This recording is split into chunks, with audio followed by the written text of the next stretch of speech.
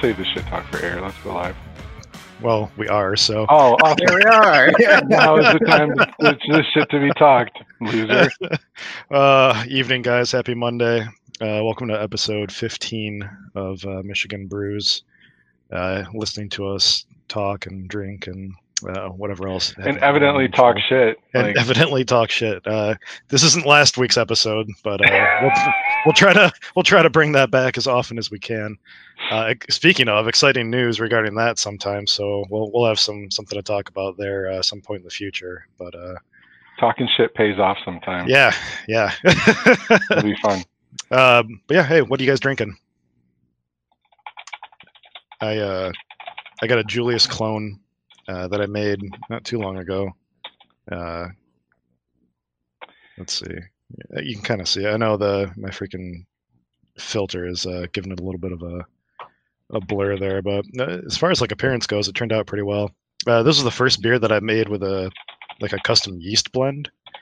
Your knockoff Treehouse, right? Yeah. Supposedly Treehouse has a it's something like maybe 95% English yeast, like 2 or 3 wheat yeast, and like 2 or 3% Hefe yeast. So Interesting. Yeah. So I kind of rocked that out, and it's pretty close. Jason ended up giving me a can earlier, and Julius I think is just it's still better.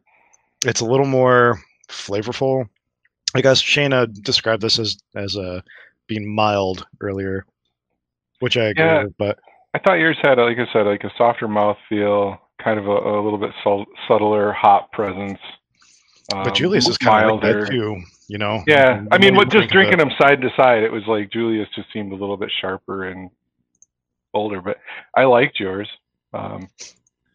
You're drinking all that tonight, I think it was solid. What do you guys have? Go for it, Jordan. Get the hams? Two-hearted. No hams this time. I was running at the last end of the IPA I brewed recently. I was hoping I had a couple glasses left, but I went to go pour a glass and it started sputtering at me and filling my glass full of yeast. So I'm like, well, that's done. We're done. But yep. Other than that, I've got hopefully in the coming weeks Philly sour that's bubbling away right now. So hopefully soon. Excellent. I'm just drinking a 43. I'll be ducking into hams here in a few minutes. I don't know, Brian. Actually, I think I might drink that transient you gave me earlier. Yeah, sure. But I just brought home my 10 cubic foot freezer today that I've been fighting with Best Buy to get for the last 2 months. So my kegerator is coming soon, and then all the homebrew will be on tap. There we go. Excellent. It's already on tap, kind of. Just it'll be on tap in a different spot in your house. Well, I have like one picnic tap, where now I'll have 6, because I have a bunch of kegs full. I just can't drink them because they're not cold and they're not tapped. So fair. Soon. Well, hey, so anyway, we're talking about Drew Doster tonight. Yeah. So Drew is a buddy of ours from our homebrew club. We've known him for quite a while. I feel like Keepers is just spitting out people that are opening up breweries lately. Drew is the latest to open a badass brewery, so it's going to be over in Vicksburg, Michigan, I believe, but we'll let him give us all the details. So it's Doster and not Jacobs. I'm confused. We know you're confused. We'll pull Drew in to clarify. Drew, what's your last name? It's Doster. Right? Yeah. Music. You don't sing? No. Well, not well anyway. So last week when I was trying to give you a friendly call out, and I said Drew Jacobs I don't even know why. I've never even listened to one of these guys' songs really. I don't know why that popped in, but I blew right by it. Like I think Jordan told me like a minute or two later, like, what the fuck you just did. I was really confused because I was watching. I was like, Drew Jacobs is in our homebrew club now. Like, I mean, because he's a local guy, right? I mean, drinking. Our friend Travis does his music videos, so I mean, it's not that impossible, but would be kind of strange, I guess. Yeah, I was going to reach out to him today and see if he wanted to do a cameo on the show, but I got busy. So the manufacturing facility will be in Vicksburg because it's the pole barn behind my house. Okay. However, I am looking into tap room locations so that where you can actually pull up and get a pint is still kind of undetermined. Was that the original plan? Is to like have a tap room and stuff, or No, I thought I was going to do the beer factory approach, but it seems like that's really not a smart idea because I think it's just, the market's so saturated, like you trying to get my mystery keg to a distributor and get it on tap someplace is a bit unrealistic. When you have your own tap room, you can control it, you can see what sells well, what you need to make more of, there's a lot more control over the situation. So, and I mean, it just sells for more, you get a lot more revenue out of a keg at the tap room than you will to a distributor. It's just the simple math of it. So, Excellent. Right on. you're like a 2-person, startup right now too, right? So somebody would have to do sales to like these bars and stuff like that, and there's probably competition, would be my guess, right? To like get on tap places, like. Oh yeah, I mean, the when you're under a certain threshold when you're under a certain amount of barrels, you can actually direct distribute to like local bars and stuff. I'm probably wrong, but I want to quote at like 5,000 barrels a year or something like that, which, I would fit in that boat. But still, yeah, you're kind of hard selling, like trying to get it on at this bar or that bar and Fighting for tap space, right? Yeah, and I mean, you don't know if they clean their tap lines all the time. You don't want somebody to get a bad impression or something, especially when you're starting up. So, that's kind of why I landed on doing a tap room. I mean, plus that's always been the vision. It's just more fun. So. I think we jumped ahead a little bit. So this has actually been going on for a while, though, right? Like you just came out earlier this year, but you'd been working on it for quite a while. Yeah, I think it's like 2 years in the making. I think so. I started the LLC February last year. So that's kind of when I started taking things seriously, doing research on what I needed to do with my barn and all that. So what made you decide to go from homebrew to pro brew? Well, I've always wanted to run my own business. You see my alma mater in the background, but I went through business school. So really, my career to this point, I've just been learning, getting the experience and, trying to get a better handle on what it takes to run your own business. And, I mean, homebrewing I kind of found by accident. I guess I found it through Brian and Jordan because they were kind of into it right about the time I met them, I guess. For some reason, I thought that you had started before me, even. I might have been playing around with meads a little bit, but you guys definitely got me into the first Bell's competition, and that's where everybody starts. Yeah. The addiction sets in. And then somehow, knowing literally nothing, I was a finalist that first year, and I was like, "Damn, maybe I'm good at this." Maybe So, I've never topped that though. That's the rub there, but. It's a tough competition, though. I know we've covered it a few times here, but yeah, that's a tough one. You've medaled at Michigan Beer Cup before. You were, in fact, the first one out of all the new entries besides Jason to medal there. Yeah. Yeah, true. I meant the Bell's competition specifically. Yeah, but yeah, the homebrew. There's probably more Michigan homebrew people watching than Bell's, but that's, I think, the superior competition. Yeah. Nikki, I hope you're watching. Yeah, not like Jason or Brian, but or Jordan even, but I've taken a few medals out of the Michigan Beer Cup, which was real exciting. And have those hanging in the brewery. Yeah, very proud of those. So what's going to happen there, man? You gonna stop homebrewing with us? You're gonna be consumed. You're gonna be all burned out on. Yeah. Isn't that how it goes? Yeah. I mean, if I can write it off as a pilot batch or something, There you go. There it I is. think we can work something out. But There's the business mind coming out. there's got to be a business slant to it, probably, because my free time is just gone. I was gonna say, once he goes pro, don't we have to like rip up his membership card or something, kick him out? Yeah. Well, Burn it in effigy? Don't tell Jake. Yeah. yeah. Jake Losey of Presidential Brewing is also still a member of Keepers of Craft. So we're just punching him out. Yeah. And actually, yeah, I mean, as long as you still decide to, in your spare time, break out your little 5-gallon homebrew kit and brew again, you can still enter as a home brewer. But who the hell has time for that when you got a brewery to run? Yeah, I didn't know if that seemed kind of scummy to do, though. I don't know. There's competitions that specifically stated. I don't know if Beer Cup does, but yeah, it has to be brewed. It doesn't matter if you're a pro brewer. There's still, some people that are head brewers and stuff still homebrew. I mean, it's free, unbiased feedback, so I mean, exactly.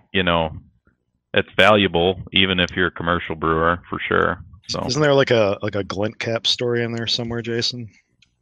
There might be. Yeah, Brian. I'm not going to be the one to tell it, though, I guess.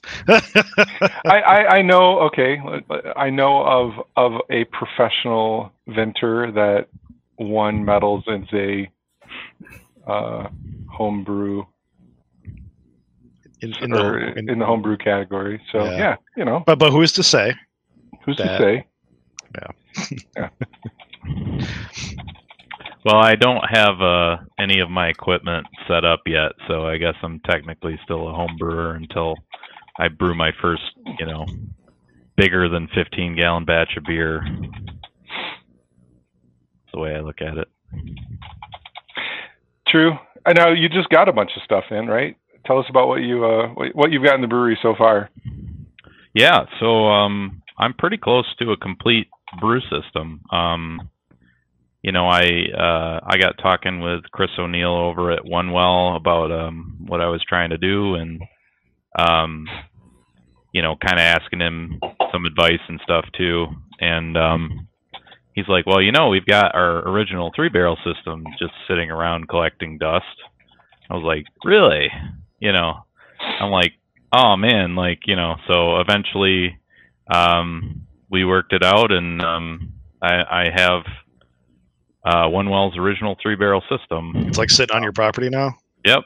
Dang. That's awesome. Keepers, half of it's in my garage and half of it's in my barn, basically. Keepers actually brewed on that system a couple of times. Yeah, we did that Cot Buster, and oh my god, I've been trying to remember the name of that beer for the longest time. Yeah, I really liked it. I want to try doing it myself. I can't. 7 point. No, that was when we did Big Brew. Actually, we did Keepers Red Rye, wasn't? We might have done that on it too. Yeah, it was that one with a whole bunch of molasses. That was the Cot Buster. Yeah. Yep. What was the name? Was the name of that beer Cockbuster? Is that what they decided on? I can't remember the name of that beer for the life of me. Very David Jonesy. Yeah. So. Yeah. Well, so I got I got a mash tun, I got a boil kettle, got a hot liquor tank from them, and then I also got a 2-barrel fermenter, and I mean all this stuff. I was looking into new plastic stuff and trying to price all that out, and it's really worked out well getting all this used equipment, because it's a lot nicer system than what I would have ended up with otherwise. So it's direct fire. I'll probably do propane out in my barn. So is direct fire basically just like there's a flame underneath the kettle and that's it, or is there wrappings? Or okay. Well, they've got like a Herm system too, but it's still under the under the kettle itself is a big propane burner. Yeah. So it's direct fire, and I guess for those watching, and opposed to like a steam jacket system, right, where you're actually heating a separate kettle. That's the steam is in heating and boiling your liquor, or even versus electric units, right? So you're just like a home brewer with a propane tank, just on a scaled up 90 gallons instead of 5. 15. Yeah. Yep. In a lot of ways, that's nice because I think it helps me with the transition. The equipment's not vastly different, other than just being larger. And yeah, so and then segueing into what I'm drinking, because we never even asked. I'm sorry. Well, this goes into Brian. Do apologize for Brian. The other equipment I got. Oh, I also got 2 3-barrel bright tanks from One Well, so I did get a few cold side things. But I also around the same time when I was picking up equipment, Trevor at One Well had let me know that Bravo was working on selling their equipment, and they had a bunch of quarter barrel kegs and sixtels and a couple fermenters and stuff. So I talked to Sean over there, really nice guy, and we ended up working that out. So his their fermenters are kind of interesting, and you can look them up, but they're called Blickman fermentators, and they're kind of these modular things. So like you buy like sections, and they all like clamp together, and then they've got like a bubble top on top, so they ultimately expand to I want to say it's like around 2 barrels. So, but they're modular. So what's cool is you could do like pilot batches on them, or like, you know, if you're making something real off the wall, you don't know how it's going to sell or whatever. Yeah. So yeah, you pulled them up there. But see, they're like modular. I don't know. I've never seen. Is that what those are? These just like giant like clamps? Yeah. Yeah. Clamps. They're like those. Like my Spike Flex has the same type of concept where it's got a big clamp, that band that goes all the way around, and you tighten it down. Almost like a giant C clamp, like, or whatever they call them. Can't remember the name of it. I don't know if that. Yeah. Cool. So they expand up, and which is kind of interesting. And yeah, so anyway, I got those, and I ended up getting a bunch of kegs, used kegs, and so one of the things was, this is probably the last Bravo beer in existence here. It's their Midnight Magnum Bourbon Barrel Aged Stout. So it's about 12%, and it's really good. How much of that did you end up getting in those kegs? That's pretty cool. I mean, it was a full 6-stole. Oh my God. Yeah, and Sean was really excited. He's like, "Oh, you got a tap free at home?" You know, I was like, "Sure, what you got, man?" Like, yeah, that's cool. So, yeah. So Sean, is that the name of one of the guys? Is he the owner? Or is he the guy that was doing brewing over there? Or? Yeah, I think it's him and his brother own the place, if I'm not mistaken. But he started out home brewing and was, obviously helping run the restaurant and stuff, and wanted to go pro with the brewing side of it and everything. So I actually talked to him about, like, hey man, you should come to a keepers meeting and stuff, because I feel like he still might want to homebrew and stuff, even though he's not doing it professionally anymore. But yeah, sure, absolutely. Who wouldn't want to homebrew, honestly? Mm-hmm. We even got somebody brewing right now. So yeah, I just saw his post in Keepers. Yeah. Cheers. Hope your brew goes good. Right on. Well, he's mashing in tonight. I think he's brewing tomorrow. So that's some side note. Brandon brought that up, but I never really got into that. 24-hour overnight mashes. It's interesting. Breaking up your brew day a little. Yeah. Brian Valier used to go home on lunch and like mash in and go back to work. And then he would get home and just like finish up his brew day. I thought that was always like pretty smart. You know, there's always fears of like extracting extra, you know, tannins or something, or getting like a really high, you know, really high efficiency or something like that, and kind of throwing off your brew day. But I don't know. It always seemed time is the older you get, right? The more valuable time becomes, I think. So Right. So I think the bands I'm talking about are called V bands. V bands. Yeah, Right. they're these giant rings of, and they actually use them on some of the big equipment because they're just these big bands. You can make them as big as you want around a piece of stainless steel or whatever, and you put a gasket in there, and then it all kind of clamps together.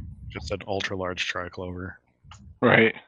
So you've done a lot of work out there in the barn already. I know that you talked about having issues getting water, and then kind of getting everything set up. How close do you think you are to finally, now that you got all this equipment, when you're going to light it up? Well, some exciting news. I think tomorrow's the final floor drain inspection. So after that, I can, you know, if we get the golden stamp tomorrow, then we can finish pouring the concrete, and then that's kind of when everything can move fast and come together. You got like sewage all like dug out and stuff? Yeah, well, the floor drains, yes, but I have a guy lined up to do the sewage out, which I don't know if it's a good time to get into that, but that's absolutely something I've done a lot of research on because of I'm on septic where I'm at, and as far as I know, I only know of one other brewery that's tried to run things off a septic system. So it is a huge consideration. Like sewer definitely takes a lot of the guesswork out, like city sewer. Mm-hmm. But so the other brewery I know of is Starving Artist up in Ludington, which Andy Thomas I know pretty well through my brother-in-law, and he's been super helpful to me too because you know he kind of went through a lot of this already. But if you get a chance to try his beer, it's excellent. So do you just have to consider like limiting your brews to allow your drain field and tanks to drain off, or like? I mean, that sounds crazy to me. I'm just curious about that. Yeah, so that's a lot of what Andy does. He has, I think he told me like 2 1,500-gallon tanks daisy chained together with like a 2-acre drain field. This is massive, and he still has to get it pumped like once a month. So. Oh wow! Yeah. I've been trying to go a little bit of a different route. I got in touch with some people at the state of Michigan. Eagle is what they're called. In fact, they made the press recently. You probably heard about the Predator drone getting attacked by a bald eagle or whatever. Yeah. Yep. That's a good news story if you get the chance to read it. But that was their drone anyway. But when you're not dealing with human waste, essentially the state kind of becomes the de facto agency that you work with. And I don't have a bathroom or anything out there because it's purely a manufacturing facility, so it doesn't go through the local health department like a normal septic system does. So the line I'm going down is my floor drains all go to an underground holding tank. I'm looking at doing like a 2,000-gallon tank. And it's, I shovel out any of the solid matter I can, like, because spent grains, a little bit of hops and yeast, all that stuff has a high nutritional value for like livestock and stuff. So my dad's a beef farmer. So I've kind of got, that lined up. In fact, he feeds a lot of Bell's spent grain right now, oddly enough. So, because he has a friend that's a big dairy farmer that gets like semi-loads of Bell's spent grain, and then he goes and picks up his truckload of buckets or whatever he does. So I kind of wish I knew of a guy that would do that. I could like dump my spent grains off to just locally, like 10 miles away or something. Just be like, hey, and I've got a truck. I'll just throw my Foreigner in the back after brewing, rather than dumping it out back and letting my dog eat it.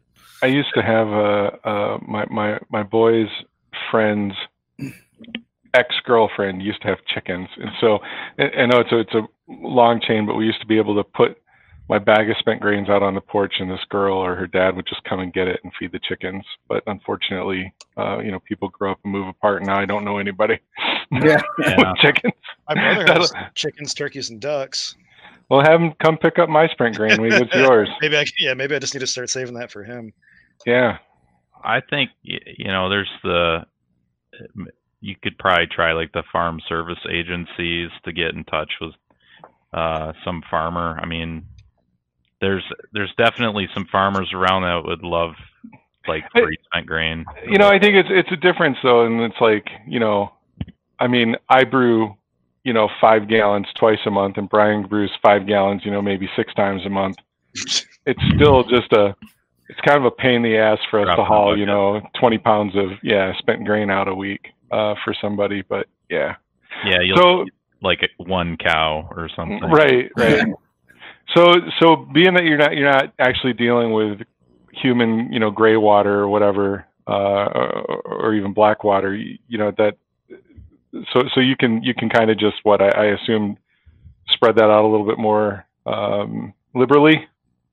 Yeah. So it goes into the tank, and then I'm going to use a pump that goes up into a portable tank. They make these ones that fit right in your truck bed. So I have as some of you know, I've got kind of a junk truck on my property that still runs. But it basically never leaves the property, so that's going to be my glorified waste hauling rig. And I'm thinking I'm going to build some kind of simple PVC kind of pipe coming off of the thing that'll sort of distribute the wastewater.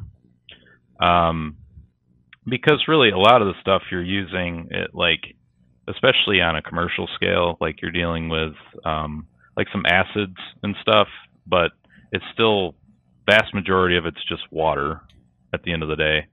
And all of the organic soils that you're dealing with are all compostable and beneficial for like plant life. So I'm still going through this groundwater discharge permit process. But my initial reaction from the state is I think they are kind of on board as long as I am testing things and making sure, That's awesome. Yeah. That's pretty cool. It's a lot of red tape, but it will save a ton of money over time. It's basically the way I'm looking at it. That's really cool. And before we get too far, I want to catch her while she's still on. Remember, as soon as you have a tap room, I think that's a requirement. Deb can correct me if I'm wrong, but you have to have a tap room where people can buy your beer. Then you can be on the Tag Brew Trail. So Drew, all right, reach out to her now and start having her work on those Doster Brewing copper tags. Absolutely, yeah. Right on. Very cool. I gotta grab another beer. I know I'm talking so much. I'm really nursing this thing, but that's all right. So I don't know. Wastewater is something that by necessity I've had to get kind of excited about, I guess. And big shout out to Water by John Palmer if you haven't read it. It talks a lot about water minerals and, making sure, you're getting the flavors you want out of your beer and accentuating the hops and all that. But there's also a great deal of that book that is spent talking about wastewater, and something breweries in general use an absolute ton of water. So your ultra modern mega brewery might only have 1 barrel of wastewater for 1 barrel of beer produced, but on the other end of the spectrum, you might have 8 barrels of wastewater for 1 barrel of beer produced.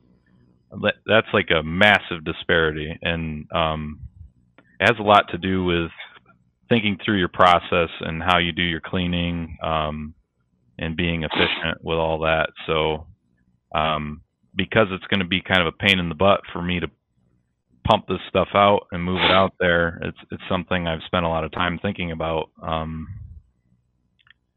Yeah, I don't know. I think breweries could kind of lead the charge in that sort of conservation effort, I guess.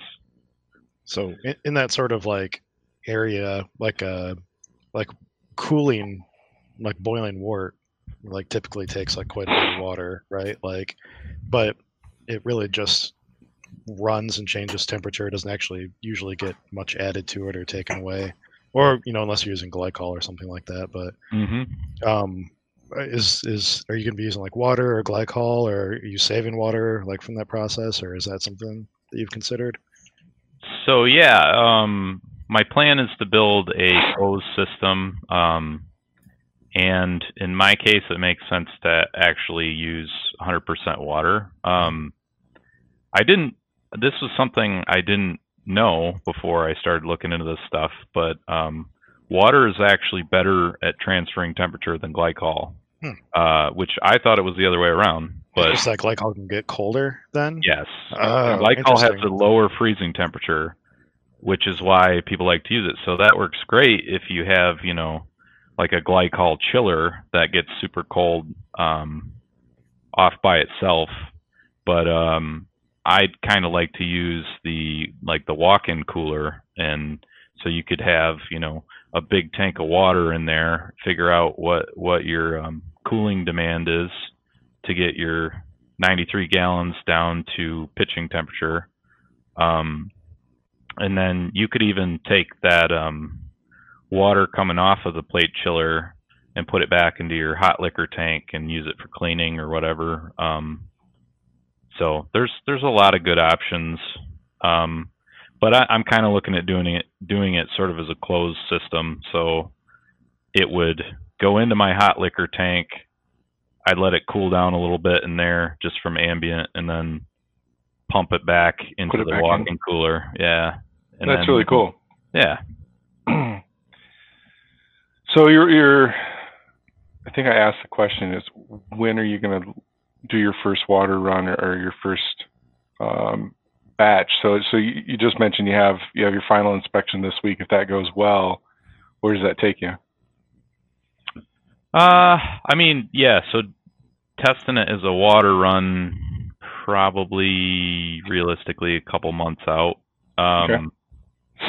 I still have a fair amount of permitting to do through like TTB and the state and that sort of thing.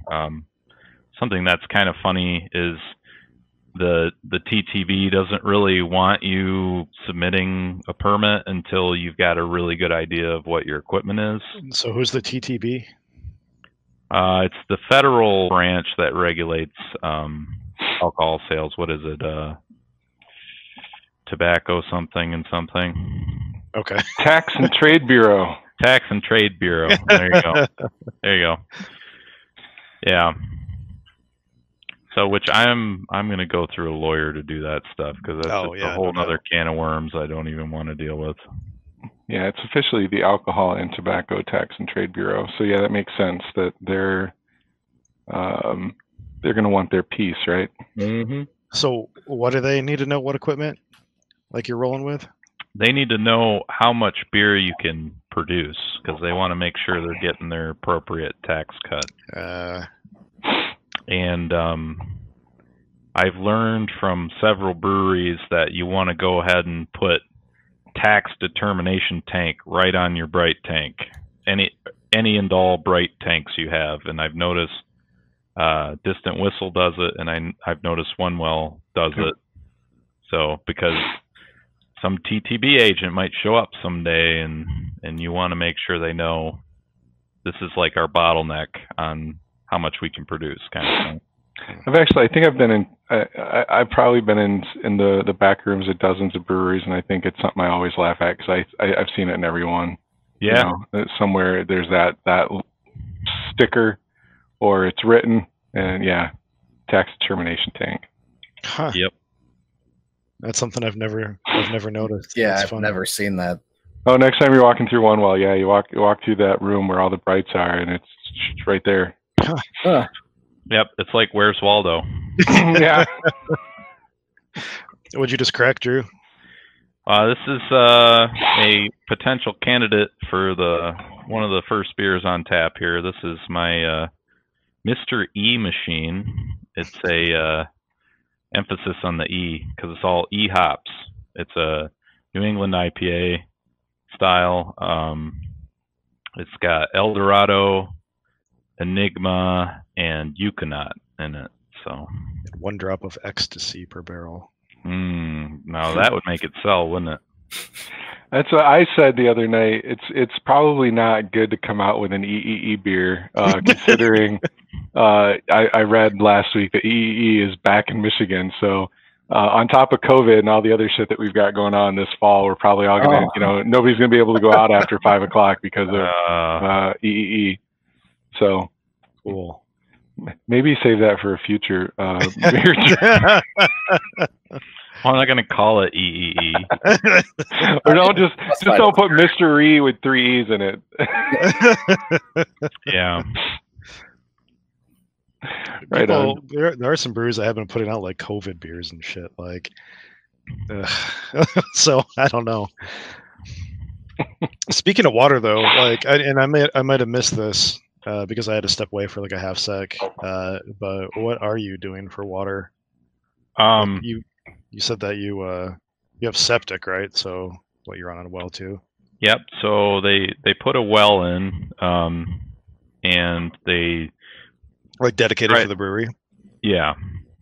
So funny enough, the guy that dug the well, I was like, "Here's what I want," and I've never had like, I don't know. It was just a cool thing because it's like, this would be my ideal brewing profile. I realize it might not be attainable, but I know what I want, and here's the information. So it ended up, he basically made it kind of as shallow as he could to keep a lot of the iron out and stuff. And at this point, it hasn't gone 100% through the full process because I'm waiting to get the concrete poured, and then he can put the expansion tank in, and then at that point I'll actually get it tested through the local health department and all that. So I don't know yet, but realistically I'm probably going to end up with an RO system, but hopefully it's not going to be taxed as much as it was because of how we did the well, I guess. So how long, just a step back here, you've been working on this now for, you're in your second year, is that right? Mm-hmm. And you're still months away from potentially brewing your first tank. So, one, I admire what you're going through, but I think just to call it out for people, every homebrewer, it's like, someday I want to open a brewery, and the time and dedication and drive that you have to actually go through it is immense. And yes, how's this been with the family? Has everybody been really supportive of it, or? Yeah, I mean, so I think any home brewer that's done well at brewing, you've probably heard people say, "Hey, you should open a brewery," right? When's your brewery opening up? Yeah. But you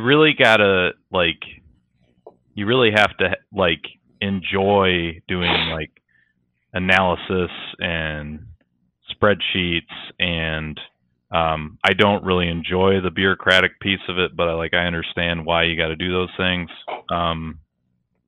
And so it's not all I just brew beer and that's all I do. That's probably a very small part of what you do is the reality. But the good news is I'm kind of a spreadsheet nerd, and I do kind of enjoy those things. So I guess that would be my tip for anybody that's looking to get into it is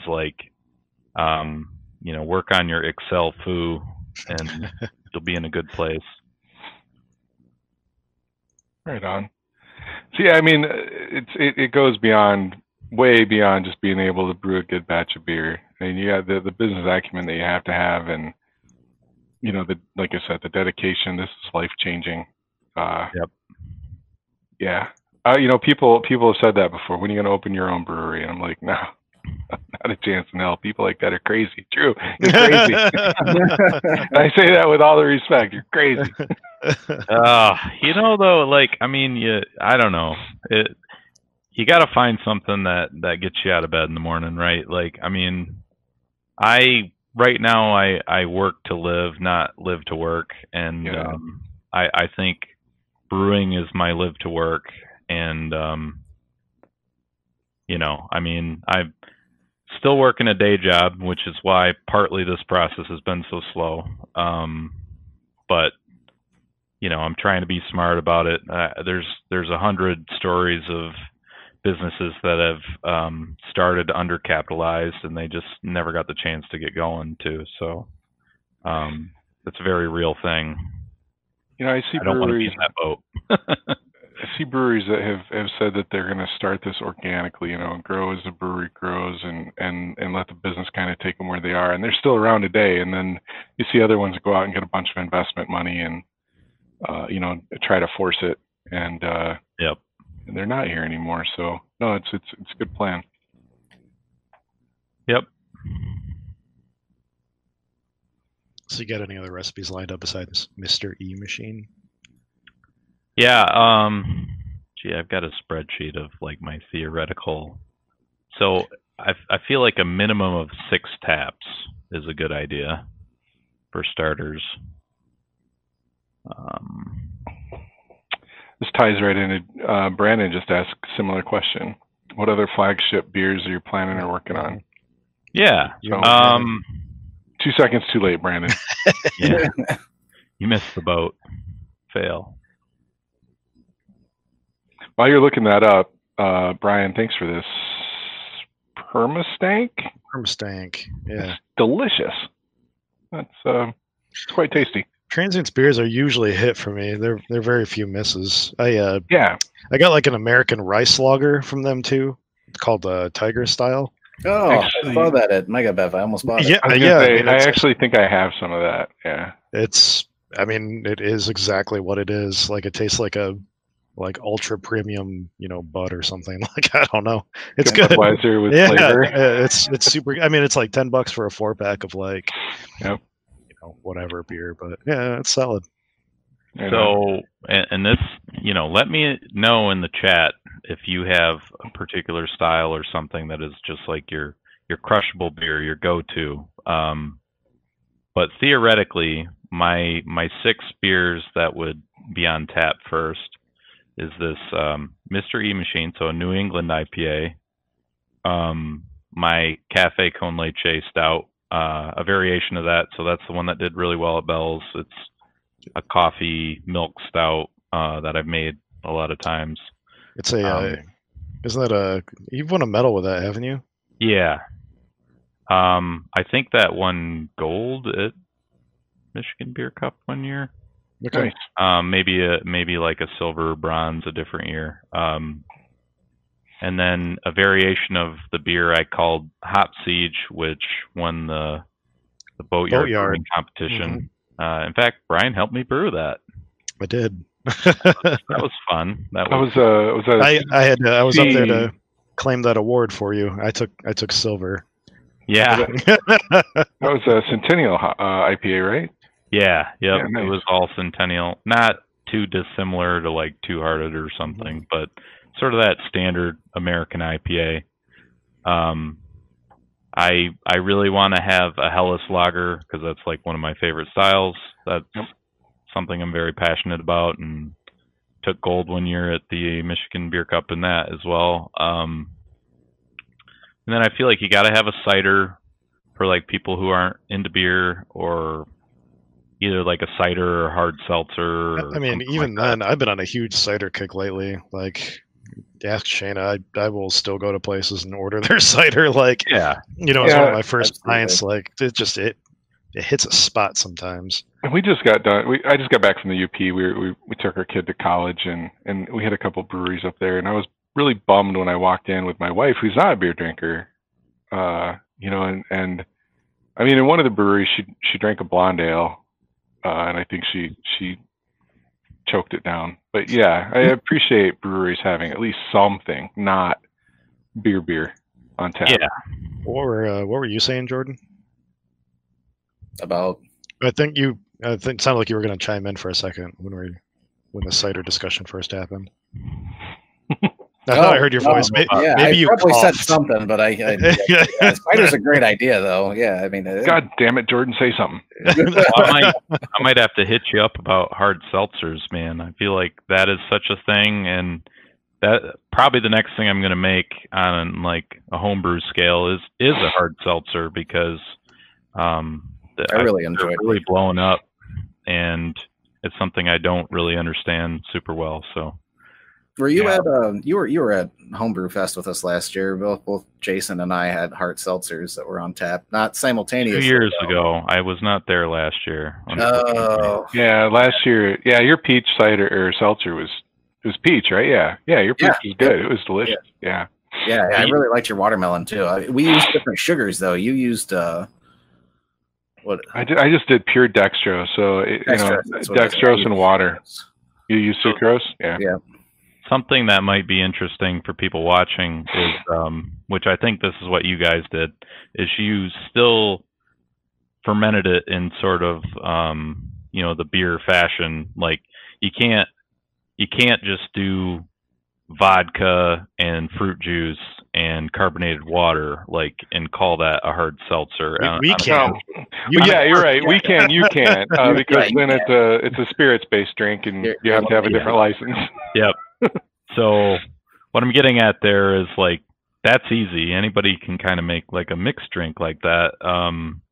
But starting with yeast and going through that whole process with something like that and having to end up clear and in the right fruit profile and stuff is a different thing.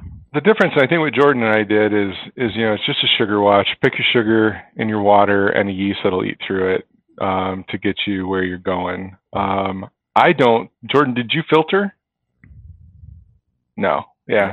So, we had Ed from ArcLight on before. He's a friend of mine, and we talked through this at the time. And I think I brewed mine first. And he did a similar method, but being a brewery, he has more equipment and resources than I do. So he did a charcoal filter, and I believe that's what the big boys do. They, when you ferment sugar and water, it comes out kind of yellowish, and they're filtering through charcoal or activated charcoal just to get it as crystal clear white as possible. But I think Jordan and I going for 3-ounce pours at Homebrew Fest don't really give a shit. Yeah. Yep. Well, that's got to be a real challenge, because that's a popular marketing, like unfiltered and unpasteurized or whatever. Like a lot of craft breweries use that. So I was gonna say that's Budweiser bullshit, but Does ArcLight do like a step up process? Because when I made mine, I think I did like 2 gallons or 2.5 gallons of like a super high ABV. Yeah. And then diluted it back down. I believe, and I doubt he's watching, but I can text him later, but I believe because they just did this with the Berliner Weiss, where they brewed it at like 10.5%, and then step it down to like a 5% range. And I believe that's what he did with that. I didn't. I did a full 5-gallon batch of water and dextrose, like 10 pounds of dextrose, 5 gallons of water. I tried pitching 05 on it. It died out, so I came behind it with champagne, and it got the job done. But I think the mine finished with like a winey characteristic in the end. Yeah, I think mine did too as well. So I used white wine yeast, so. Yeah, but I'm told that filtering will also help get rid of some of those winey notes, and then of course you flavor after you filter. So brew, filter, flavor, because if you filter after you flavor, you'll filter all the flavor out. What? So there you go, Drew. Beer 6, by the way, was a coffee blonde. Coffee blonde. Oh, okay. There you go. But I thought 6 was the cider seltzer. No. Okay. We just watched Duster Brewing upgrade to 8 taps. Yeah, no, I never got to number 6. We got on a tangent, is what happened. But we are famous for side topics here. That's all I want to do right now. Beer does, man. That's what that's what this stuff does. It's great for that. So Bill says, anything that you plan to avoid brewing, any styles that will never hit your taps. That's a great question, Bill. I starting out, I'd be pretty reluctant to do a whole lot of sours, and what kind of sours? Well, I mean, okay, so non-kettle sours, I guess I should say. But Philly sour yeast has me really I would love to play around with that a little bit, because as I understand it, and correct me if I'm wrong, I think your risk of contamination and stuff is a lot lower with something like that.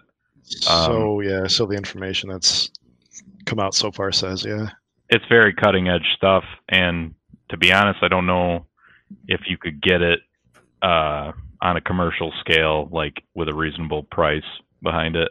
That's what I've kind of gotten from some other brewers that have kind of toyed with that. But I'll be honest, the thing about sours is it's great to have a nice sour, but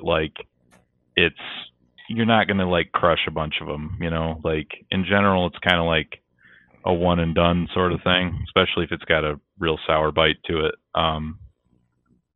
So I don't know if I would be going after that to begin with, but something I do think I'd like to focus on is a lot of barrel aged stuff. So that might kind of evolve into that over time.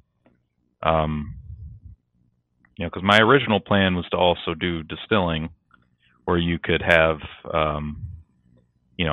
kind of like New Holland does, where they age their beer in, previously a whiskey sort of in their own whiskey barrels. Yeah, and then they go right back and they put whiskey back in there, and they have the beer barrel aged bourbon or whatever. I mean, that's a genius marketing thing. That is awesome, and they're kind of the only one that does that, as far as I know. So did we touch on that yet? Doster Distilling Company? No, not yet. But actually, on that, I think Drew, Jameson Guinness is doing something like that right now. So you've got Jameson. You can get stouted whiskey, and you can also get IPA whiskey. The Caskmates. And the Caskmate series. Okay. But I had heard that Guinness is now and this could be wrong, it's a rumor, but I heard Guinness is then going to take those Caskmate barrels and go back, and that's next year's gimmick, is going to be seeing some Guinness barrel aged shit. So could be wrong. I don't know. It's a great gimmick. I mean, yeah. It's a unique product. People clamor for that kind of thing. And at the end of the day, it's good. It's good bourbon, at least to me or whatever. So it's an awesome idea. So what are you pursuing a distilling license as well at the same time? Not at this point. For one thing, I think in my current location, when you move to distilling, you're dealing with a ton more wastewater. And really that, in my situation, I can do a lot of things. So I have my own well water, which is a lot cheaper than getting city water or something like that. But something I'm very cognizant about is the waste that comes out of my facility, because that's something that's expensive or labor intensive to do. And distilling adds a whole nother can of worms, because you might be trying to produce 100 times to get that same amount of product yield. Yeah, I would imagine I guess I don't really know if there would be or not, but it'd be interesting to know if there's different regulations on the other distillates that you would get, because when you distill, you're not only getting alcohol, so there are other byproducts. What are you going to be able to do with that? Yeah. So I heard, because I've been talking with people in these circles and stuff. So as I understand it, like Three Oaks did, down the sewer for a long time, or like Journeyman Distilling out in Three Oaks is what I mean. And then now they ship everything because like eventually it got so expensive it was actually cheaper to load their wastewater on a friggin' semi and take it to get processed somewhere else. Like, wow. Crazy. It is such a huge, huge part of like a brewery's expense, depending on where you are and how much, their production is massive because they're a distillery. So it's not like you can take that stuff and just like dump it back in your right your plants and stuff. Like you could waste water. Yeah. Or more wastewater. Yeah. Yep. So where you're talking about tap room, where are you looking at? What areas? Anything in mind? Yeah. Well, so my dream location in a way, and I probably shouldn't even be talking about this because I haven't really. It's okay to dream. This is all dream, let's say. There's been no discussions about this. There's a humble little place called the Doster Store in Doster, Michigan. In Doster, Michigan, yeah. Yeah. So which is actually where your family's from. It is. Right? I grew up there, and all my family's around there. So I have a ton of community support, let's say. And, I don't think it would be a terrible area to do something like that. Oh, right off 131, right? Well, it's off of M89, but there's a couple lake communities nearby. So, and there's a big golf course there. Like, I mean, people need to drink beer, right? So I don't know. Yeah, absolutely. But then it's also like about the city of Doster and not just me, So that would be like my dream location. And if you've ever had their pizza and stuff, like it's amazing. So they've already got food. Pizza, yeah. They've got food kind of taken care of already. So I don't know. Well, there you go. That takes one piece of the item, piece of the puzzle off your plate.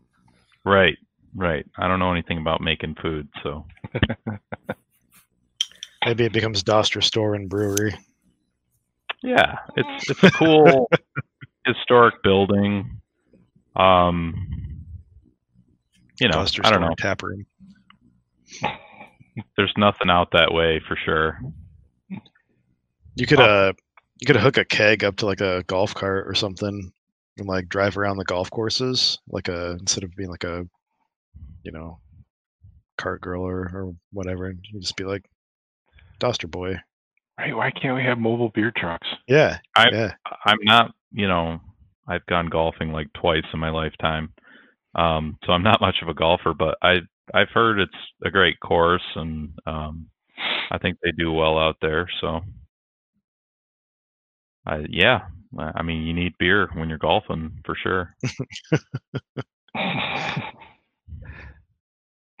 Right on. Somebody said something back in chat that I was trying to find. I don't know where it was. Bring on the Dunkelweiss. Yeah, I need to work on that, Brandon. I see that. And Ron says it was Bullet Whiskey, not Jameson, for that discussion earlier. No, I have Jameson. It's Jameson. The Jameson Caskmates. Yeah, I think. Okay. Yeah, Jameson Caskmates.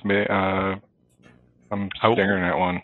Personally, I wouldn't put it in the same tier as New Holland's bourbon or beer barrel aged bourbon, but I am no bourbon expert, so. I mean, Bullet might be doing it too, but I know Jameson's did it. But I've had a pretty wide variation from the beer barrel bourbon, which is good though, kind of, right? Like I don't know. I think that's what I would want, sort of like. As long as it's good, it's sort of like getting, like every year's, Bourbon County Stout or something. Right. The flavor's going to come as the barrels change, and running about 50%. Like I think about 4 bottles of it, and like 2 of them were really good. And then 2 of them were kind of a little lifeless. But well, other than that, like I'll keep buying it. I still want to get into distilling at some point. It's not feasible, I think, with my current setup, but I will say bourbon is like my personal favorite. It's actually the most highly regulated spirit in the world, and they are very, like, even if you buy like the bottom shelf bourbon, a lot of effort goes into that. Yeah, this kind of crazy. This is what Ron's talking about. Is Guinness is teamed up with Bulleit, so I am mixing my stories where I'm looking at Caskmates is doing something on this, but it wasn't Guinness. So I mixed Jameson with Guinness. It wasn't Guinness. Ron's right. Bulleit. So there's stock ale. Yeah. So there is. Oh, okay. That's not the full circle that we were talking about, because Jameson is aging their whiskey in beer barrels, and now they're going to do something with those beer barrels and then go back into the Bulleit barrel, or not Bulleit, goddammit. There's going to be like a double or a repeat where this is just a bourbon. Guinness is just aging in bourbon barrels. So in order for this to connect, like we were talking about, Ron, is then Bulleit would have to take those barrels and age a Bulleit in a Guinness barrel that would then go back and become the next round of Guinness. That's what Jameson's doing with Caskmates. Is they've aged a whiskey in a beer barrel that's been aged in a whiskey barrel, and now they're going to go back and do another beer with it or some stupid shit. That's what I was getting to. But it's not. I don't know the answer to this, but is there any reason you couldn't have a perpetual cycle, like a Solera type? Yeah, like circle. It seems like you're putting the White Dog or whatever, the raw whiskey in there. Yeah. That would kind of re-sanitize everything, and then it ages with a little bit of that stout character, and then you put your stout back in. Like, I don't know the answer to that. I feel like it would eventually get to a sort of equilibrium in that, say after the 6th, 7th, 8th use of the barrel, it was basically, aged in, something beer whiskey-ish, and you're just not getting much whiskey or beer flavor out of it. Maybe like something will change, but it's not going to be as like prominent as maybe like if it was just one or the other to start with. It looks like it was Big Dog Brewing, not Guinness. So seems like your risk of infection would be low, like having an accidental sour. Well, I think risk of infection is low, but like Brian just said, I mean, you wash the barrel out eventually. All of the good shit that bourbon gets out of a barrel. Bourbon takes the lion's share of good shit out of a barrel. Yeah, sure. All the tannins and all that. Right, and then you put a beer in it, and that beer gets the leavings. And then, Jameson comes along and puts another whiskey in it. And that then to go back into another beer. Yeah. I don't know. I feel like you'd have to do like a recharge or a rechar, not charge. Like a, Yeah, that's true. Yeah. Your charcoal like factor would go down over time. It's the gimmick circle of life. Yeah. It's a genius gimmick, though. I'm telling you. It is. I mean, I bought the Caskmates, and now that Ron said it, I'll buy that Guinness stouted or BBA stout. That's where I was getting my wires crossed on Guinness and the Caskmates, but I'll buy them. Fuck it, I love Guinness, and that sounds really I love good. Jameson, so yeah. I'll keep doing it all. What Drew, you mentioned your like flagship beers and stuff like that. Are there any like seasonal things you want to do? Like Oktoberfests or Christmas ales or whatever. Yeah, so I'm very partial to like German beer styles. I mentioned the Helleslager earlier, so which is delicious. Having Oktoberfest, Marzens, that kind of stuff is something I definitely would like to offer. And the funny thing is, like, I feel like for a long time that that stuff kind of was like not very desirable, but I think it's making like a comeback, like especially like lagers and stuff. Like a well-made lager, I think, is kind of making a comeback. Like people are realizing there's a difference between a craft beer lager that's well made and your Budweiser or whatever. So yeah. Just to keep on the off-topic shit, Gerald, they have to use new barrels for bourbon. That's a state law. Yep. Not whiskey, just bourbon. And white oak, right? Yeah, it has to be white oak. Has to be American white oak. I think. American, yep. American I don't white know oak. if there's other white oaks, but And then it has to be aged for 3 years. And then the other thing with this gimmicky shit that they're doing, where it's a bourbon, beer, bourbon, beer, bourbon, beer, that is technically now just a spirit, and they can do whatever the hell they want. They're just Well, I mean. But it's like they're not selling it as a pure bourbon or a pure whiskey. They're selling it, even Jameson. It's cask made. Well, Jameson's not a bourbon anyway, but this might be something people don't know. Bourbon does not have to be made in Kentucky. That is a common. No. It has to be white, like you said, American white oak. It has to be aged 3 years, and it has to have the grain bill has to be mostly corn. So I think bourbon. Google to rescue. There is a percentage, I think. Yeah. All right. So bourbon must be distilled to no more than 160 proof, so 80%. It must be aged in new charred oak barrels, and my screen stopped on me. It must be made of a grain mixture that is at least 51% corn. And it may not be introduced to the barrel at higher than 125% proof, or 125 proof. So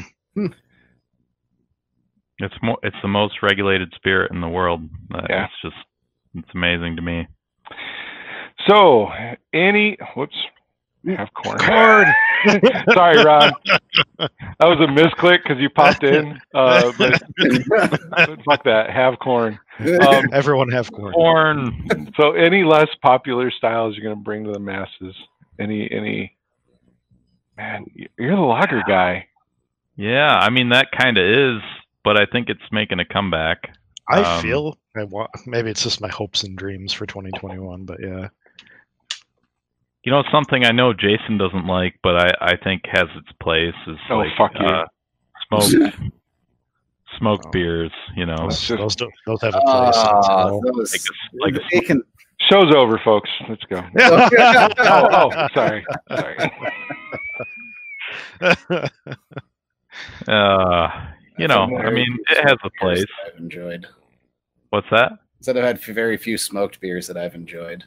You gotta not overdo it. I mean, yeah, seems like that's something that's really easy to overdo. Alaskan Brewing built their brand on their smoked porter, though. Like, I swear to God. So, I mean, there is a market for it. It's just not you guys, I guess. I think the appropriate level of smoke in a beer is if whilst the beer is brewing, you go out behind the brewery and smoke a cigarette or a cigar, and then go back inside. That's the top end. You like secondhand smoked beers? Yeah. Mm. Yeah. No. There's no place in the world for smoked beer. But heated malt in your Scotch ales again. Going back a few episodes, don't do it. Not appropriate. Don't do it. That's right. It's not a Scotch ale if you put heated malt in it. Scotch does not mean Scotch ale or whatever.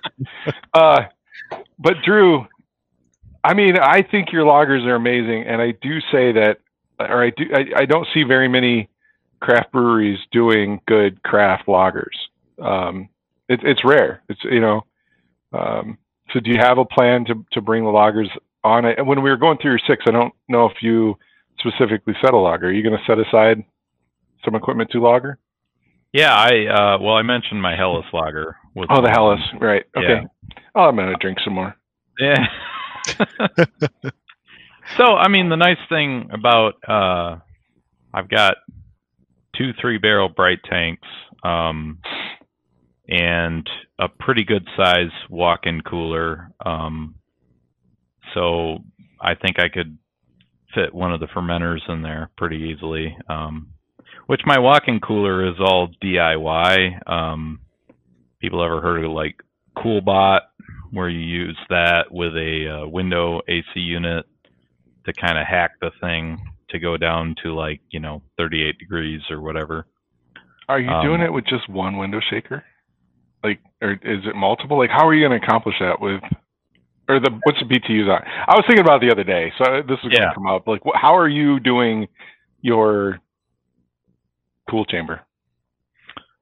So one nice thing is I've done all like spray foam insulation, like really good stuff. So I think that's going to get me a lot of the way there. It's also like, I can't remember what BTUs it is, but it's like the biggest one that can run off a 15 amp circuit, whatever that is.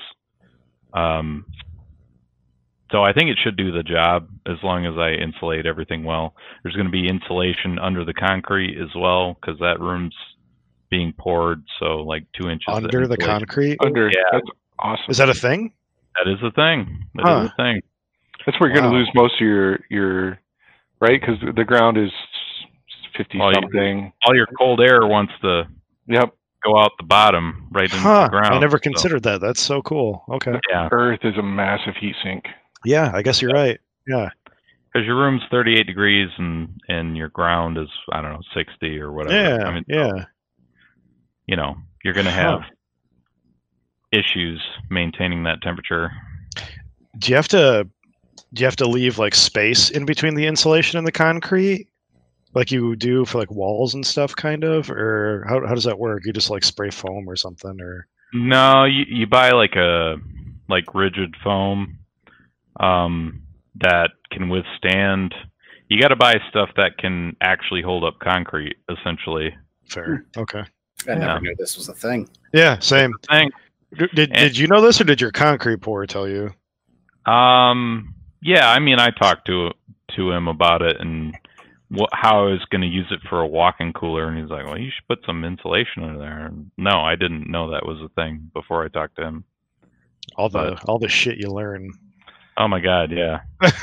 So it's like calling out another keeper. Art Conant has a root cellar in his house where in the basement they dug just a big hole and they filled it with pea gravel and river rock, and that room is always like 58 degrees. How deep? Yeah. I don't know. I can say deep. I think sure. I've stood in it before and asked Art like how deep, and I think he's like deep, real deep. But that's the thing is the earth down there, and underneath your concrete, like Drew said, cold air sinks, hot air rises. All that cold air is going to sit on the floor.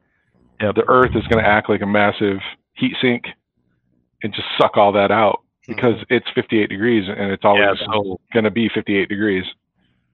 I guess what you're really doing is keeping the hot ground from infiltrating your walk-in cooler is what you're really doing. But think about the middle of winter, right? Like it should be no issue keeping your walk-in cooler what it is. But the problem is the ground underneath you is still like 60 degrees and it's trying to push its way up through that concrete. And concrete it seems solid, but it's still kind of porous at the same time. So, sure. Yeah.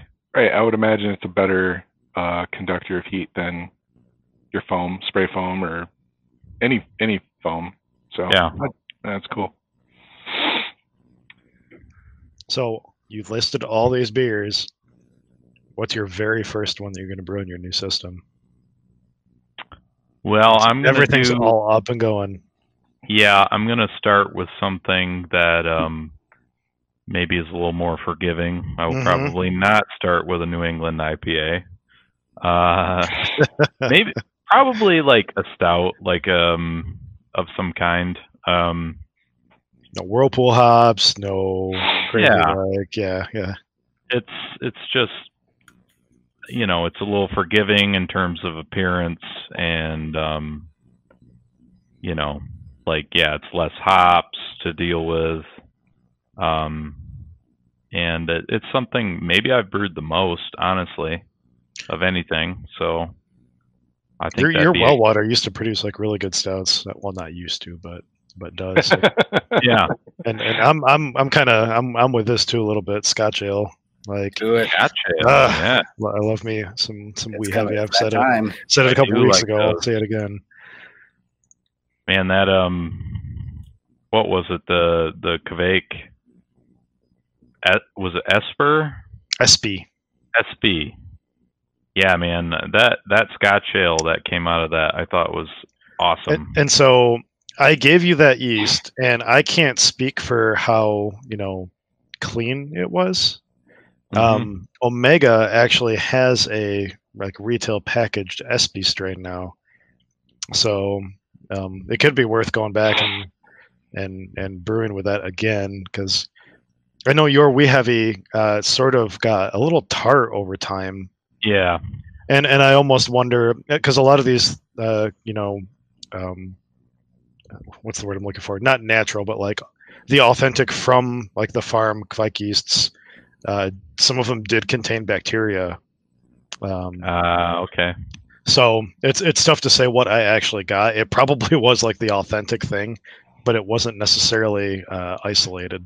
So you're saying I shouldn't ferment beer with a plastic bag you got on the internet somewhere? maybe not if you're trying to make money off of it. Yeah. We'll stick with that. Yeah. And if whoever's listening, if you guys want plastic bag yeast, hit me up on Facebook. I'll mail you some. I was gonna say Brian is let me know. But I know who knows, Drew. Maybe he can prop up some big cakes for you, man. Yeah. Oh. Yeah.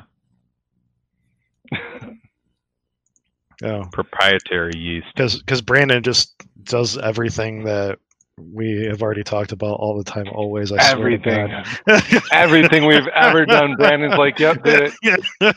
Barley wine is life, dude. You don't need anything else. Don't you know that? He says, decided to toss it into keg with some table sugar and carb it up and let it age at the same time. Yeah. So SB is supposed to have, for those that don't know, sort of a what is it? What's the liquor I'm thinking of? Like cognac character. Yeah. Or cognac and rum. Yeah. Sort of like flavor to it. As far as like cognac? The esters that it produces. Cognac? You said Kodiak at first. Maybe. I don't know. I'm on third glass of. See, do we have a banner for that? Brian. You guys can't see this, but they've created all these banners. There's Fuck You, Brian. Science Time with Professor Brian. I like that one. Broke shit, Brian. I don't even know what this means. What does broke shit, Brian mean? Broke shit. Because you made some Brokeback Mountain joke, I think. I don't know. God. And then there's Bry Guy. I like this one, Bry Guy the Science. Yeah. Apparently, we still have one from Brandon when he was on. Oh yeah, when he was on, I had to make one for him because you were the science guy, and Brandon laid down the fucking education that time. He does. He always does. Yeah. Did you know that? I will say, shout out to Brandon. His Philly Sour IPA, excellent. I crushed that thing. Yeah, it was good. He dropped off a bottle of that. It was quite tasty. It's gonna be a fun yeast to play with. Yeah. Probably the best Philly Sour I'd ever had. Cool. Yeah. I haven't had a lot of them, but yeah, easily. I've only had 2. I'm just gonna go dump my keg. Oh, I didn't realize that was a Brian jab. No, everything Jason says is a Brian jab. Basically, you yeah. It may as well be KGB. Oh my God! I'm excited for that announcement. So, going back to the beginning of the episode, stay tuned for that. Evidently, I talked too much shit to KGB last week. I don't even know what's going on. So, is it solidified? Do we just talk about it? No. Okay. Well, I mean, we can talk about it because fuck, who cares? I talked about obviously I run my mouth on some shit. So I talked enough shit about KGB last week that they threw down and said, "Let's go." And they're kind of challenging Keepers of Craft to some kind of brew off, in which will be hosted here on Michigan Brews, where we will do something together. I don't know if it's actually going to happen. Brian and I only make up 40% of the leadership of Keepers, so we need at least somebody else to come along with us. But I'm excited about it, and I love KGB, but I love kicking their ass too. It was one of the first rules or comments was like shit talking, lighthearted shit talking. Lighthearted shit talking. Yeah. I don't know what it was. They sent me this Nikki. I'm gonna fuck your name up, Nikki. Nikki DeClerc came up with the idea. She's a brilliant lady that runs Michigan Homebrew Cup or Michigan Beer Cup. Amazing. And she came up with this idea. She's like, "Look, you talked some shit. So now put it, where it's due." And she's like, "Let's get together and let's have some fun and come at each other and we'll do it on Michigan Brews, and it'll be good for the stream. It'll be good for the clubs, a good East versus West kind of thing." So I kicked it over to a couple of people. She sent this to me while I was literally like driving over Mackinac Bridge, So I'm like trying to, text off. I think I hit Brian and David. I need to hit it to Patrick and Tim, but not die. And then I've been just crazy busy this weekend taking the kid up to college. So I got to circle back on that. Circle back with the leadership of Keepers of Craft and try to see what we can organize. Yeah, we'll hopefully have some fun with KGB. They're a great club over on the east side. Since I fucked that up in the episode too. Just no Drew Jacobs, but yeah. No Drew Jacobs. Same episode though. Yeah. What were you drinking that night, man? Everything, man. And so they have won 9 out of 10 Michigan Beer Cups, and Keepers came close last year. And when Keepers came close last year, I started talking shit, and I've been poking at them because it's just gum. It's fun to go after the big guy. Get technical, in terms of beer. Oh yeah, no, that was said on the episode. You missed that last week because you were out with your mom. Yeah, I said, oh yeah. Well, Jordan had me on that one. Like you won with Mead, right? Yep. 9 points. I love Nikki. During the episode, she's Facebook messaging me the scorecards. Oh no! Let me find this shit and show you. Did you, man? Yeah. Hold on. Facebook changed some shit on me. Yeah, because we were gonna step up our Mead game this year, and then we were planning. We were coming at them. Where is Nikki? Mazer Cup, I think, is still happening. I don't know. I think it is. I think they delay it. Yeah, I think maybe to November or something. But yeah, I sent them some bottles. I don't know. We'll see. What'd you send? Hopefully it works out for you. Well, yeah, we didn't even talk about this. So if you're gonna make cider, you need to have a wine license, which means you can make mead too, right? Yep. So. Oh, I didn't even talk about this either. My grand scheme, because I'm doing all this irrigation with potentially semi-acidic wastewater. You know what loves wastewater or loves acidity is wildflowers. So there's this whole program through the state for they call pollinator habitats. So your bees, butterflies. Yeah. And obviously honeybees are kind of in a crisis right now. So I've got that big field in the back. It's like almost an acre, and I've been trying to figure out what to do with that. The latest thing I've been looking into is this pollinator habitat stuff, because wildflowers actually kind of like a little bit of acidity.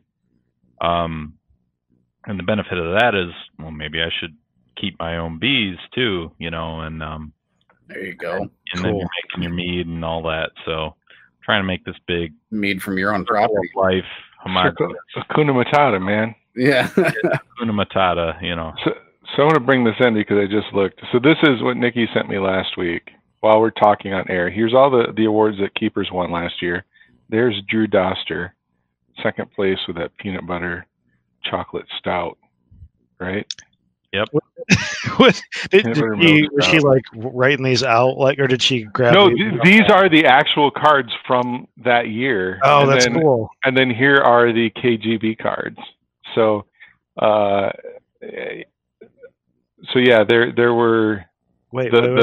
There's the meads. There's the mead. Mm-hmm.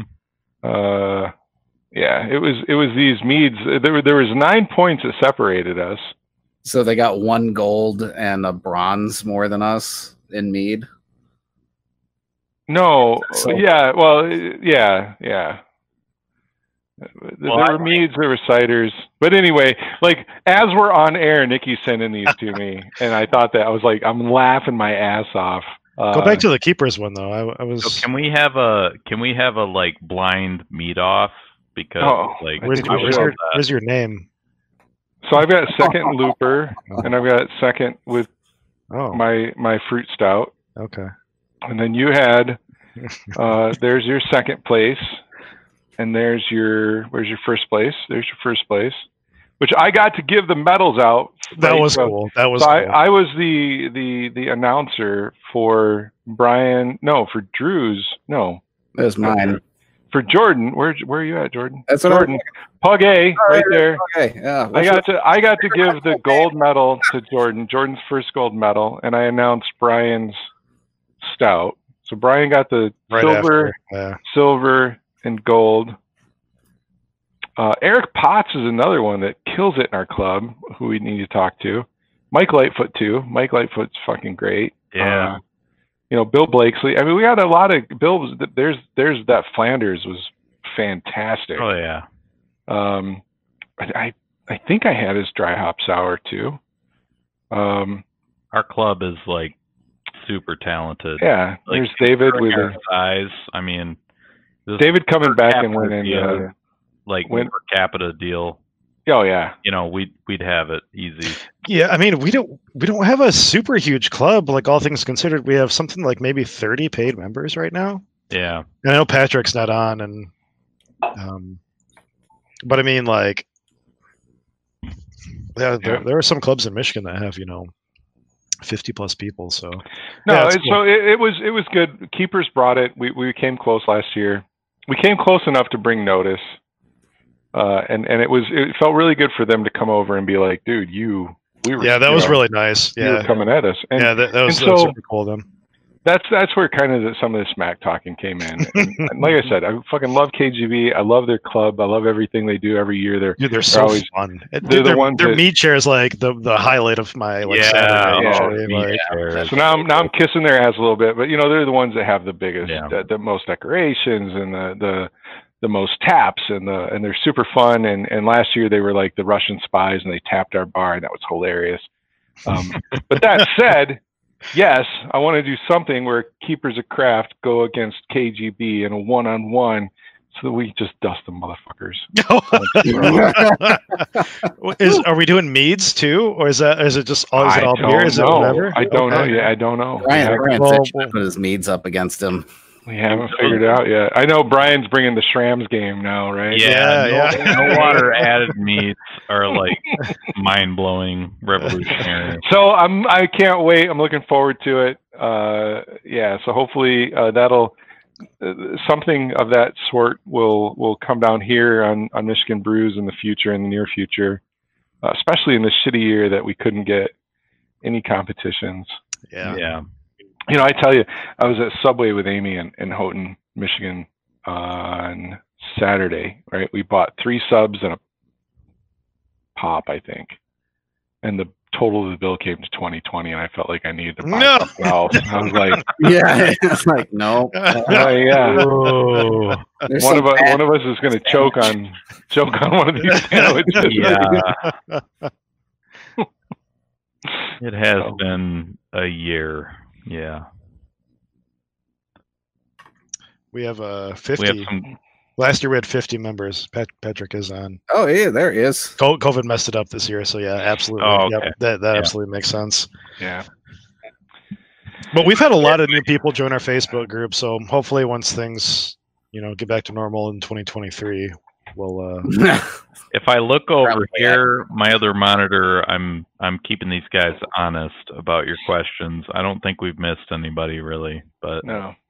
Good. So then, Patrick, I will send you the details, you and Tim, the details that KGB wants to throw down with us, and we'll figure this shit out. But yeah, hey, breaking our jams. There it is. All right. That's devolved into that. So what else, Drew? Yeah, I don't.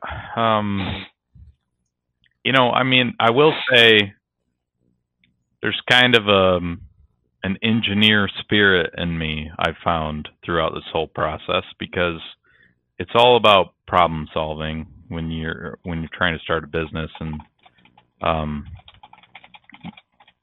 I think when you can generate some good questions and feedback, especially like dealing with the state on this whole groundwater discharge thing and stuff. Yeah, that's pretty cool. You were looking into that. I didn't even know that was a. Yeah. Well, like that's awesome. And now I think this wildflower piece of it is like really cool. I think they'll be real into that. Like that's neat as shit. Just yeah. I don't care. I've got an acre of mostly like white clover and grass or whatever that was horse pasture a number of years ago. We get a ton of milkweed that grows on our property, like naturally.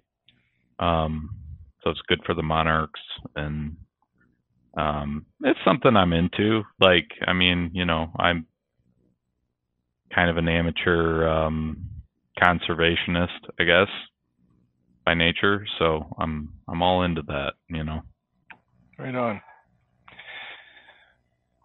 Well, Drew, I think it's been really great hanging out with you and actually digging into more of the brewery. Appreciate you hanging out with us tonight and sharing some of your secrets. All the secrets. Really cool. Yeah.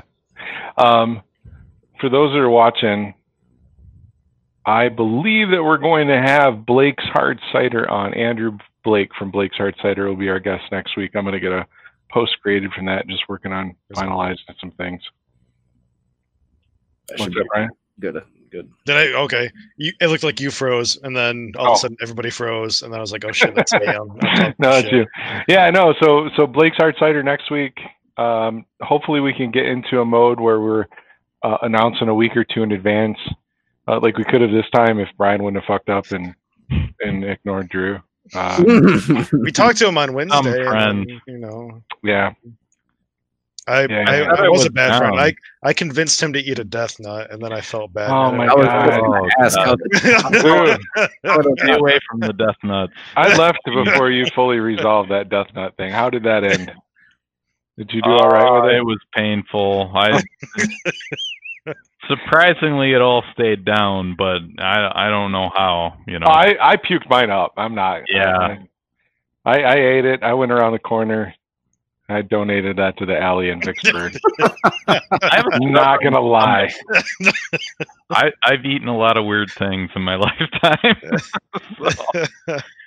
My stomach, but my mouth was miserable for sure. What's great was Molly was the first one to do it. I know I was just trying to wrap up. Now we're back on it. But Molly hit it, and she's like, "Yum yum yum yum yum." I mean, it was painful, but your wife was fucking knocking it out of the park. She's a rock star, dude. Like, I don't mess with her if I can help it. She may be small, but she is mighty. Yeah. Oh man, she took it down. She took it down hard, like way better than me. I was like 5 minutes, and I was in the alleyway chucking. So, yep. How bad was it really? Like. So I don't think it was as bad as the Reaper. Like David and I, for those of you that follow Kalamazoo Hot Sauce Enthusiasts, if you want to go watch David Jones and myself eat a Carolina Reaper about a month and a half ago. Feel free. I do puke on camera, so enjoy. It's a big plus. Yeah. I think the Reaper tasted better. Like just the Reaper has a natural fruitiness, but the Reaper was, the pain level on the Reaper was far beyond what the Death Nut was. I think the Death Nut with the pure capsaicin, it just once it hit my stomach, it was just like acid. It was just. I've never ate anything that hot that's bothered my stomach like that nut did. Right. It wasn't that it was. That's what I would compare it to. It wasn't that it wasn't that it was the heat. It was just the turmoil. I don't get. Well, I definitely felt sick, but somehow. Yeah, the chemical stayed down anyway. Yep. You know. I ate the Reaper. The Reaper burned far more than the nut, but the Reaper didn't hurt my gut like the nut did. Yeah. That, you know, I really think the only reason why the Reaper came up is because of what went down before the Reaper. You know, Scorpion pepper. Oh, well, the 6 hot butchers, the crazy half a bottle of Pepto-Bismol that we tried to drink. I didn't realize that's where you were that day. You know, I just want to do a shout out that you are all horrible friends for making me try that nuclear weapon in my stomach. You know, it really was your wife, dude. I mean, I think we joked around about it, but it was Molly that finally went over and actually we didn't even ask her. Like, we were just like, what are you guys doing? She's like, I'll take like one of these, and like Molly. And then we're all looking at Drew and like, well, Molly's the one that got it out and then took it over. She did. She did. No, I took it over to him. Oh, okay. Well, then Brian, you're a terrible friend. You know. I introduced her to Thai food. She grew up in Iowa, and like, you know, no concept of spice probably. And I introduced her to Thai food, and it changed her world, man. And like, ever since then, she's like, spice pushing her boundaries. Yeah. Yeah. Do you guys go to Bangkok Flavor? Yeah, we love Bangkok Flavor. So, you know, my wife, that's our favorite restaurant, and Amy will do like she wants it hot or the. And they even ask her, like, are you sure? Like Thai hot or whatever. Yeah. Like, she'll eat that shit. I want it, like, medium. And I'm the hot sauce guy, and I want it, like, mild, medium. I'm with you. And my wife gets this peanut curry noodle or whatever, and it melt your face off. And I'm like, I can't do it. I'll eat a Reaper, but I won't eat a bowl of that shit. The one time they brought me the like, chili, it was, like, chilies and oil bowl, because I was like, I kind of want it like medium, or like, you know what? So here, do it yourself. Yeah. And it was like, do your own. And like, I tried some of that straight up, and it was like, oh my god, this is so hot. That's amazing. It tasted delicious. It was delicious. Well, Drew, I don't know if you saw, but TK, is wishing you luck too. Awesome. Well, thank you. Everybody wants to see you succeed and get you a Tag-A-Brew badge. Think about what your little gem thing is for Tag-A-Brew. Charm. Thank you. It's got to be like a little axe head or a little hay bale. Oh yeah. Because that's your logo and shit. So. Your computer went to sleep. We can't see your logo, but your logo is a hay bale, right, with the axe. Yep. In the middle, and it says Doster Brewing. It's a Michigan. Double-sided axe, a hay bale, and what they call a misery whip, which is a 2-person saw. Nice. Cool. And has a lot to do with the history of the town of Doster, which is there was a lumber mill there for a long time, and I grew up cutting and baling hay my whole life, but that's a big part of that community too, and yeah. Well, we can't wait. I think I linked your website on the episode. I'll see if I can go back and link your Facebook too. But thanks. Hey man, thanks for having us on. Thank you for being on tonight. It's your show, Drew. Cheers. Cheers. All right, cheers, guys. Thanks, guys. Cheers, everyone in chat. Hey, thanks for joining us tonight, man. Hey. All right, have a good night, guys.